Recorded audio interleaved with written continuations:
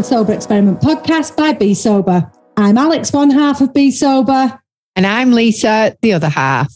If you're new to our podcast, Lisa and I have been best friends since high school, and after many years of getting drunk together pretty much every weekend, we've decided to experiment with being sober together. We really haven't got time to tell you all about that now, but if you go right back to the beginning of our podcast series, you'll find out all about it there. This season, we're super excited to be working with Wise Bartender and can't wait to sample and, of course, tell you about their 450 plus alcohol-free drinks. So whether you're after some alcohol-free beers, ciders, wines, cocktails or spirits, then check them out. We absolutely love that they're a growing family business. They've got a fantastic ethos around making sure quality alcohol-free drinks are accessible for absolutely everyone. As well as having alcohol-free equivalents, they also have an amazing range of kombuchas and sodas, along with a number of curated packs.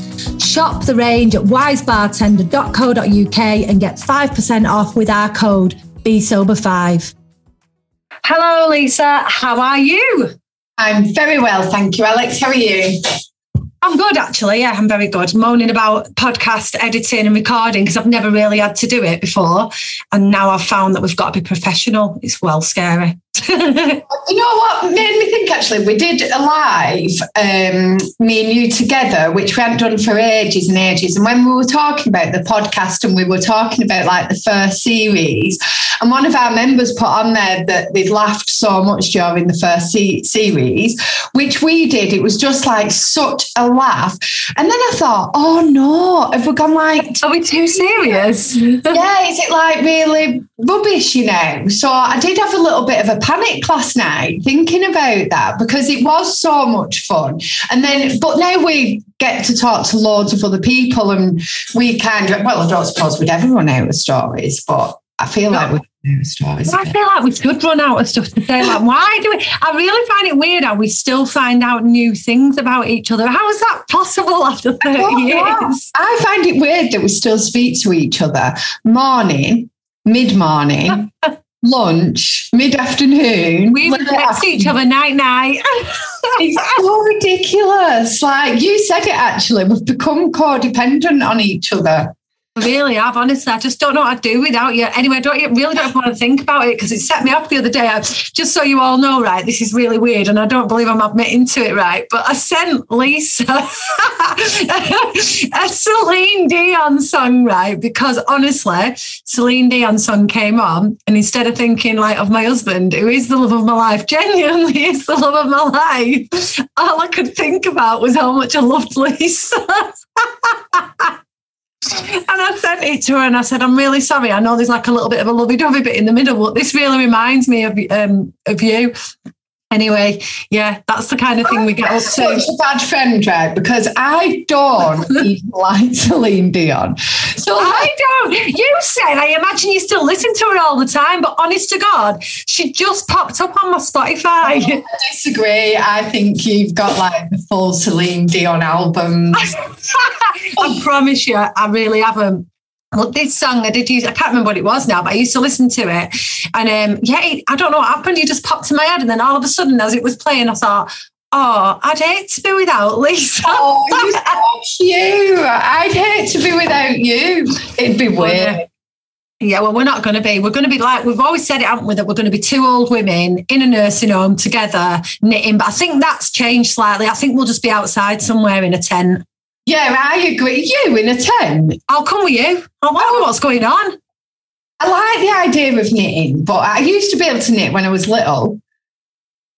But I don't think I did anymore. No, I don't think I do. Speaking of little, right? So that was a real good transition. I don't know how I did it. I've done my usual. Right. So I guess today, tell us a little bit about him. Okay, so today... I'm not saying he's little, by the way. I'm really sorry. I just realised I've now said he's little. It's because it's to do with being children. Okay, back to you. Sorry, Lisa. I did like a little fist pump then, because that's something that I would normally say, isn't it? It definitely is. Saying you're little. I'm not saying you're little. He's definitely not. Well, I don't know, actually. You can't tell on a podcast. You're digging it. You're doing what I did about Alan Carr and making it massive now. Oh my God, I've got anxiety. Go on.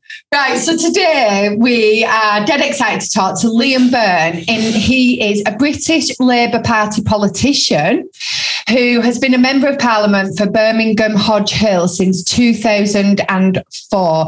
He's a very proud patron of NACOA. This is where the little comes in. Yeah, being children. And you know we've both got links to NACOA, so we can't wait for this episode. Really excited about it. And NACOA actually does so much for over 2.6 million children. That's 2.6 million children which are affected by the parents drinking, and more probably. That's just the ones that they know of. They're the people who come forward and relate to that. I mean, I speak to people all the time who didn't even know there was such thing as being a child of an alcoholic. And it's not only about alcoholics, this is anyone affected by the parents drinking. So it doesn't even have to be the stereotypical image of an alcoholic household. Do you know what I mean? It's frightening.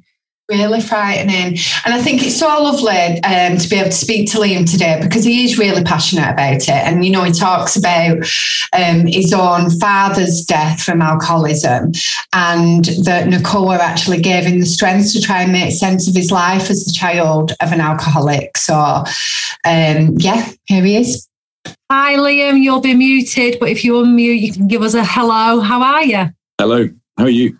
Oh, we're so grateful you've agreed to come on the podcast. Thank you so much. No, thanks for inviting me. We have kind of met, but you won't know we've met. We met you from the background on a NACOA conference once. Cool. But yeah, you're not going to remember that because I love this. We've met. You don't know we've met. We're not stalkers, I promise. So the reason that we wanted to get you on the podcast, obviously because you are wonderful, but the main reason is because you've got a really similar kind of story that we can relate to with our own, and particularly my background. So, you know, I do, and Lisa does volunteer speaking for NACOA. We both think it's an amazing charity. We absolutely love it. And the main reason for that is that I lost my dad to alcoholism in 2009. Yeah, I'm sorry for you as well, because I've really been through something very similar to what you went through. And I know you speak really openly about that. And that's where we'd like to start, if that's all right with you. Sure. Yeah. So yeah, I am sorry about your dad. It's an horrendous thing to go through when you've lived that life, and then to lose them with lots and lots of mixed emotions. And obviously you've done a lot of work for NACOA since that point. Can you just take us back to that time and tell us a little bit about how NACOA helped you to navigate that journey, please? Yeah, so I mean, this was back in 2015, and you know, we kind of kept having elections at the time, and so, you know, going through elections in and of themselves is quite a sort of bruising experience. And you know, I'd left a leaving note at the Treasury about how, you know, we were running short of money, and David Cameron was using that and waving it around at every opportunity. And you know, and that was, you know, it was a big political mistake by me. It was a big cause of public shame. But the tragedy was the private shame that I was going through. That was the real pain in my life at the time, because, you know, my dad was in the sort of final stages of his life. And, you know, my dad had kind of tipped into alcoholism, serious alcoholism. You know, when he lost my mum to cancer. My mum died of pancreatic cancer at my age. And, you know, for my dad, that was, you know, as he said, it was a direct hit. And that twist of fate just kind of knocked him over. And his kind of descent became more and more rapid, you know, towards 2015. And I think, you know, he'd begun to lose the ability to kind of walk, maintain, you know, a lot of self-control. And I think he'd just kind of given up, basically, and just wanted to kind of finish it off. And it wasn't, you know, the first time we got to that stage. About 2 years prior to that, you know, we'd got a call to say, you know, your dad's in intensive care, and And I remember going along and, the doctors kind of saying, well, look, we think he's got a 1 in 10 chance of surviving this. And, we sort of spent a couple of weeks by his bedside in an intensive care unit in Harlow. And, miraculously, he kind of pulled through. But then, back in 2015, that was kind of it. And so I think when you're the child of an alcoholic, you're in that codependency. So you have these structures inside families where you evolve these means of supporting each other, and I was doing whatever I could to support my dad. And when he died, you realize it's almost like the brace against a wall.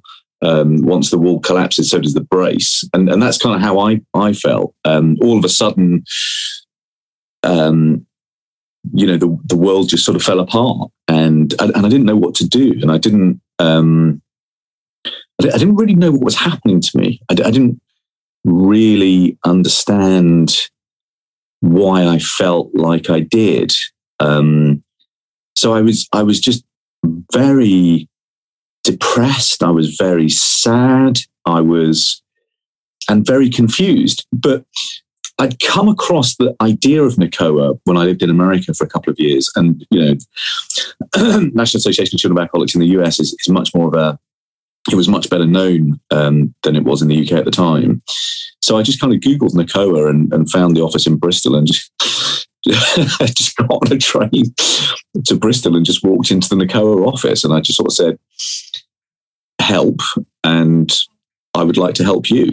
And it, everything sort of followed from there, really. That's amazing. I think what people don't realise, it doesn't matter how old you are, if you are old of an alcoholic. So that's quite incredible to think that you did go in there and just ask for help. Did you find it hard to ask for help? Not at the time. I mean, I was very worried about talking about it because, in politics, you have to, you feel, you don't have to do this, but you often feel you have to, project a real image of strength. Yeah. You've got to be the tough guy. And, I was a tough guy in government. I got all the sort of difficult crap to sort out. So you are very kind of worried about revealing any sort of vulnerability of any sort. So I was very worried about that. I was very worried about the morality of whether I was betraying my dad. Oh, I get that one. I was really worried about the kind of commandment to, honor thy mother and father.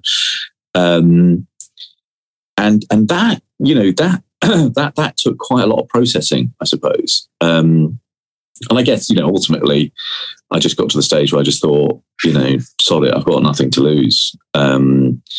And you know what, it might help others. And I think that's sort of spiritually the advice I got. We had an amazing canon at St. Chad's Cathedral where I used to go a bit. And I remember talking to Father Jerry, God rest his soul, about this dilemma of can you talk about it publicly if you worry that it brings shame on your parents. And he just said, look, you got to, you can honor your parents by talking about this, by talking about their love for each other, their love for you, the struggle they went through.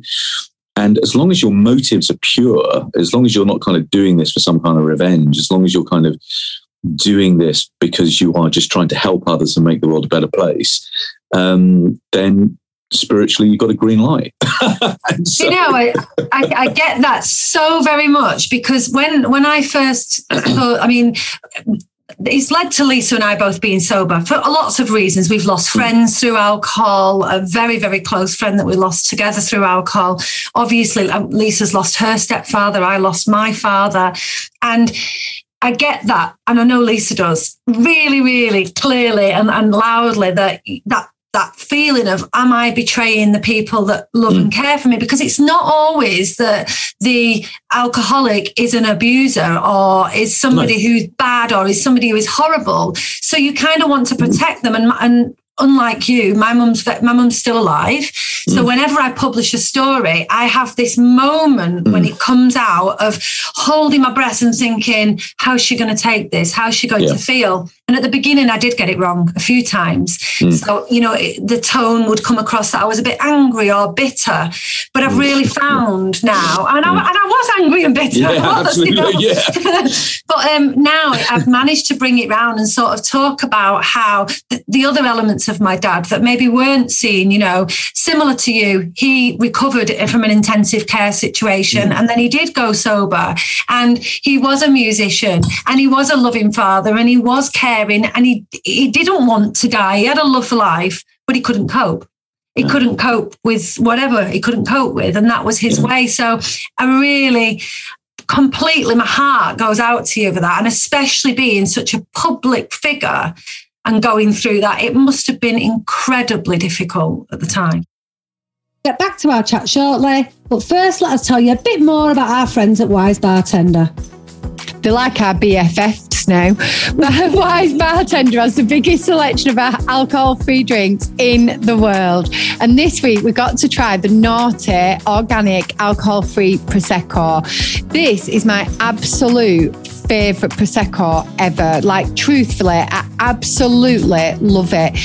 The founder, Amanda Thompson, actually says it doesn't have to be alcohol to be rock and roll. And I fully agree. I honestly think it's the best one out there. That's me done. What did you think? I hope you liked it. Oh, I hope I liked it as well. I'm just going to say what you said. It's got a slight hint of apple in it for me, but I really liked it still, and it makes you feel special when you're celebrating with it. So you can buy this and more at Wise Bartender. Pardon? Sorry. Get off my advert. A naughty. I'm being naughty. You can buy Naughty and more at wisebartender.co.uk, and don't forget to use your code BSOBER5 for a cheeky 5% discount. It must have been incredibly difficult at the time. It was. But I suppose I'd got to a point where if I didn't go through it, there wasn't really an alternative for me. And in a way, I just got to the end of the road. I mean, there was kind of no choice in a way. And I suppose things were moving on in the sense, in our kind of public and cultural life, it was becoming easier to talk about mental health, issues like depression, childhood trauma. And I guess I just sort of got to the point where you just sort of thought, do you know what, we've just got to do this. And what I didn't anticipate is how one thing then leads to another. So, when you're trying to tell your story for the first time publicly and you're very fearful about the consequences of that, you're very focused on your own story and trying to tell it cogently. And what you don't anticipate is what then happens. And what happened to me is all of a sudden I had this kind of torrent of pain that kind of came into the office, letters from all over the place, emails, conversations from loads of other MPs. And that really kind of knocked me backwards. I just thought, my gosh, this is everywhere. And I felt like I'd just sort of uncovered this secret hidden world of pain that had been boiling away without anybody really kind of understanding its scale and depth. And that, I found that very difficult to deal with. I found it very hard to read the letters and the emails. I found them acutely kind of painful. But, I got better at it and persisted with it and came to see that there was a real job to do in helping galvanize this movement. And that's what we wanted to build. We wanted to build a movement. I mean, that's how we thought that we could comfort the most people and deliver the most change. It's just incredible to think, we've just said this in the intro, but it's millions and millions of people are struggling with this. What I love about NACOA as well is they often say that about parents drinking too much rather than labelling with alcoholic. And that's something that I more relate to, I think, with my stepdad, because we never spoke about that, although it was alcoholism that killed him, because we grew up in pubs. So he drank every single day, and he wasn't your stereotypical alcoholic. So I just found it really hard to talk about, and still do, to be honest, because of what you were saying before, around the shame about it and things like that. So I've not really found my way to talk about that yet. So it's so good to kind of talk to you and listen to how you do, if that makes sense. Well, I think, there's no recipe, is there? I mean, you've got to find your own path through it. But at least, if we can create a sense for people that they're not on that path on their own. Yeah. And, we're all kind of running the marathon, but there's thousands of other people who are running the marathon, and some are dressed up in stupid costumes, and some are going really fast, and some are basically walking it. And you basically just got to figure out your own way to finish the race. Well, you do. And you like that analogy. There you go, Lisa. You're the one limping at the back, catching up. Definitely not, by the way. I'm too competitive. That's so true. So a bit of a personal. Oh, sorry. No, it's all right. Go on. I was going to ask about, because you said something about Parliament and how now you've made a movement within the government, which you have. You have really driven that movement. Yeah. Well, I mean, and Nicole will certainly say that you've been the biggest voice in the government for this, and in the pandemic, those numbers have really soared again. So what's going on now? Because we know funding's been cut. So what's going on now from your perspective to help NACOA and charities like that? Yeah. So, the figures during lockdown have been kind of horrendous. But what most of the reporting has kind of failed to zero in on is the fact that in those households, there are kids.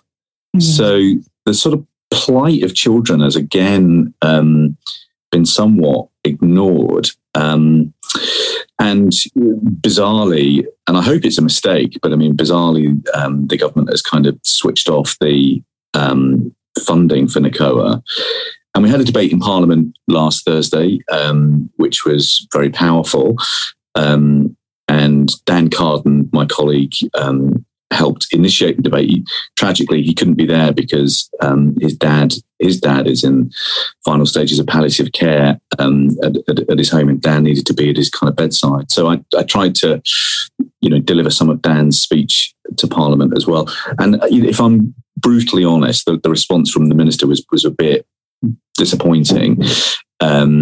So basically the next stage, having had that debate, is to take a delegation to go and see the Secretary of State for Health, Sajid Javid, to kind of say, look, what is kind of going on? Why are we in this position? So I'm going to plan for the worst, but hope for the best, and just hope that we can just kind of put this back together. But I think at the very least, what we will be able to do is to bring together the pilot areas. So we unlocked about £6 million for a bunch of pilot areas to test different approaches to support children of alcoholics. And that will have yielded some good work. We're not cited on what that good work is, though, but I know many of the people who are involved in running those programs, so I'm confident that they will have done some really good work. But we've got to try and bring that back together. And it's all a bit of a nightmare because they change the rules in Parliament every 10 minutes at the moment about whether you can have people in or whether you can't have people in. And the COVID restrictions. It's like the world. They're changing the rules. Driving everybody mad at the moment. But, fingers crossed at some point in Q1 next year, we'll find a way of bringing these frontline professionals back together. Because, if there's one thing I've learned in politics is that the fastest way to figure something out is just go and talk to the frontline staff. Because they know everything. What you learn nothing sitting in an office in Westminster and Whitehall. I mean, that is not where you learn things. You learn things on the front line. So that was why we wanted the money to go to the front line, because we just knew that that's where the innovation would happen. That's where it would flourish. good people trying different things with their creativity. But now we've got to bring that back together because, what we've got to try and ensure is that good practice somewhere becomes good practice everywhere. And that's...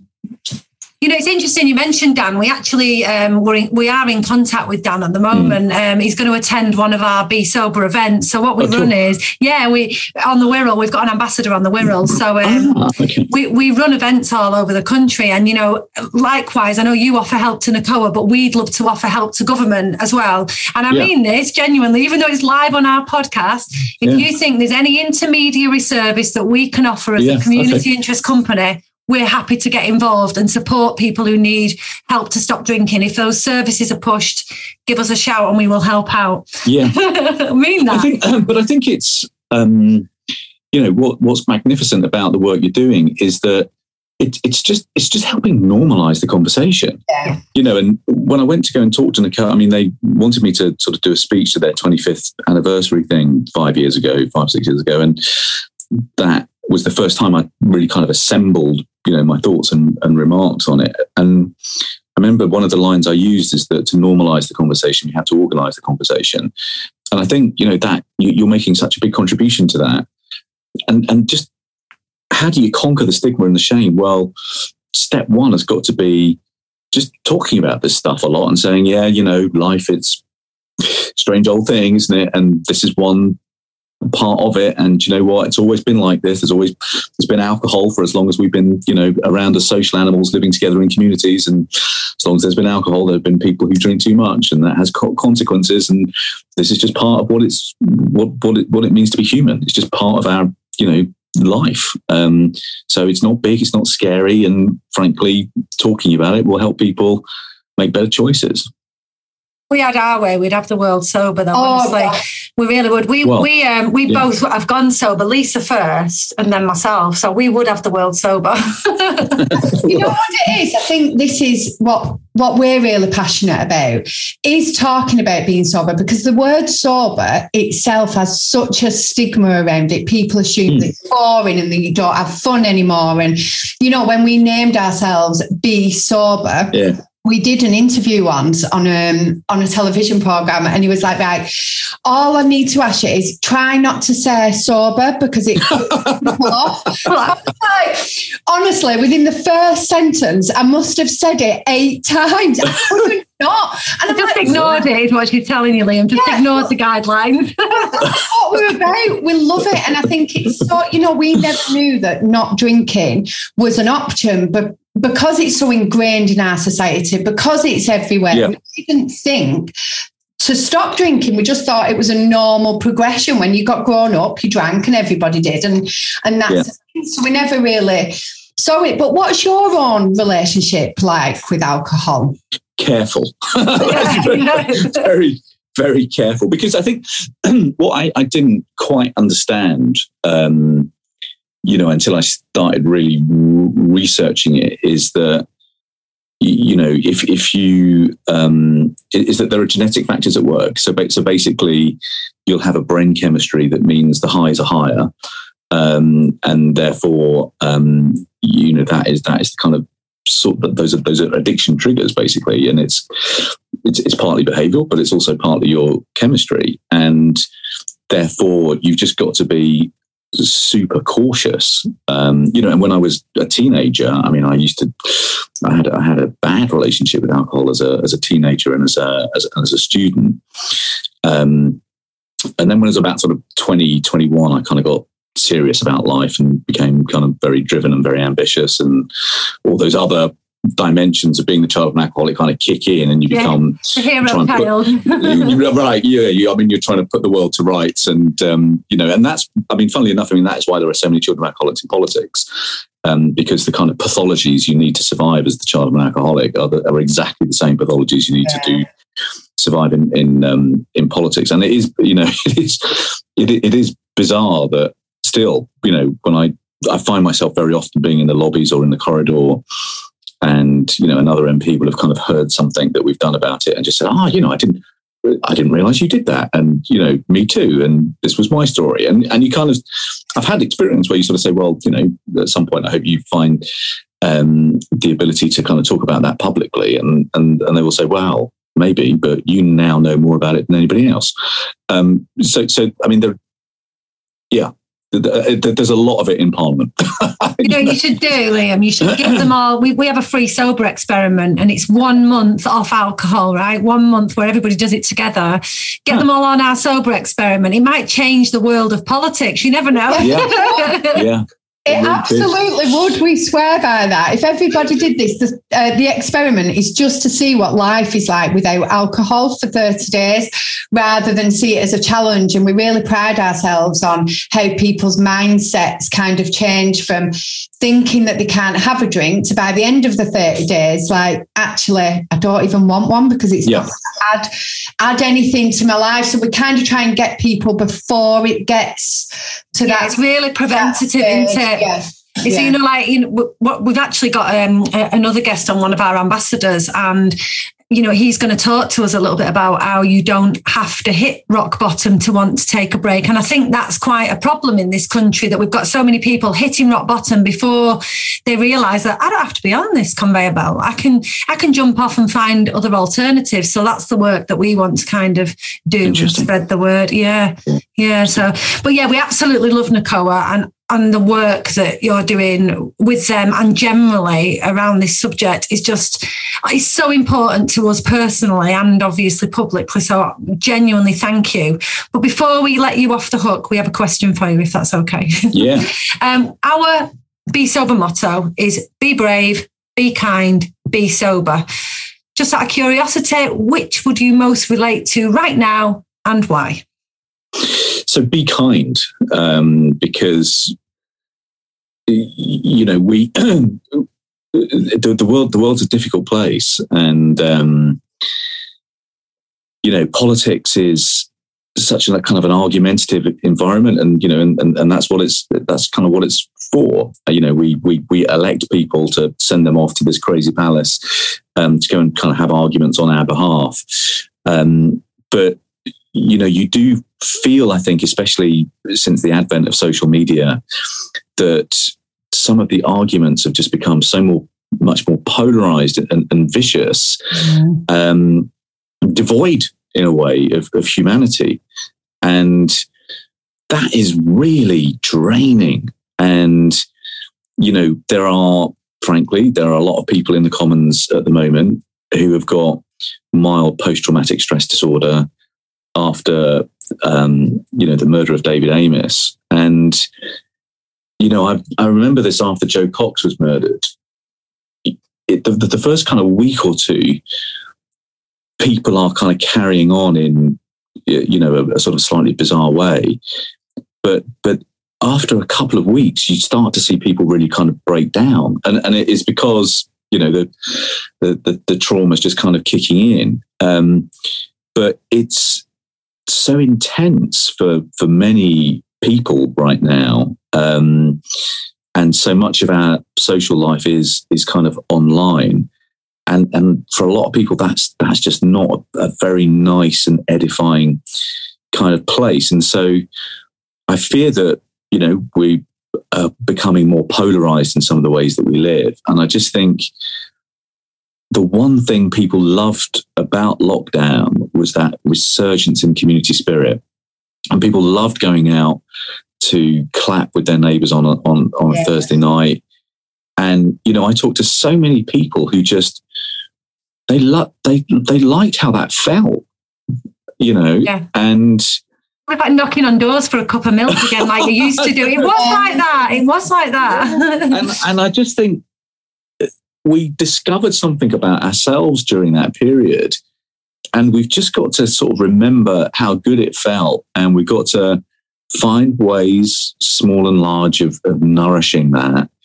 And the way you nourish that is by being kind. What a cracking answer. That was a really good answer, and we couldn't agree more.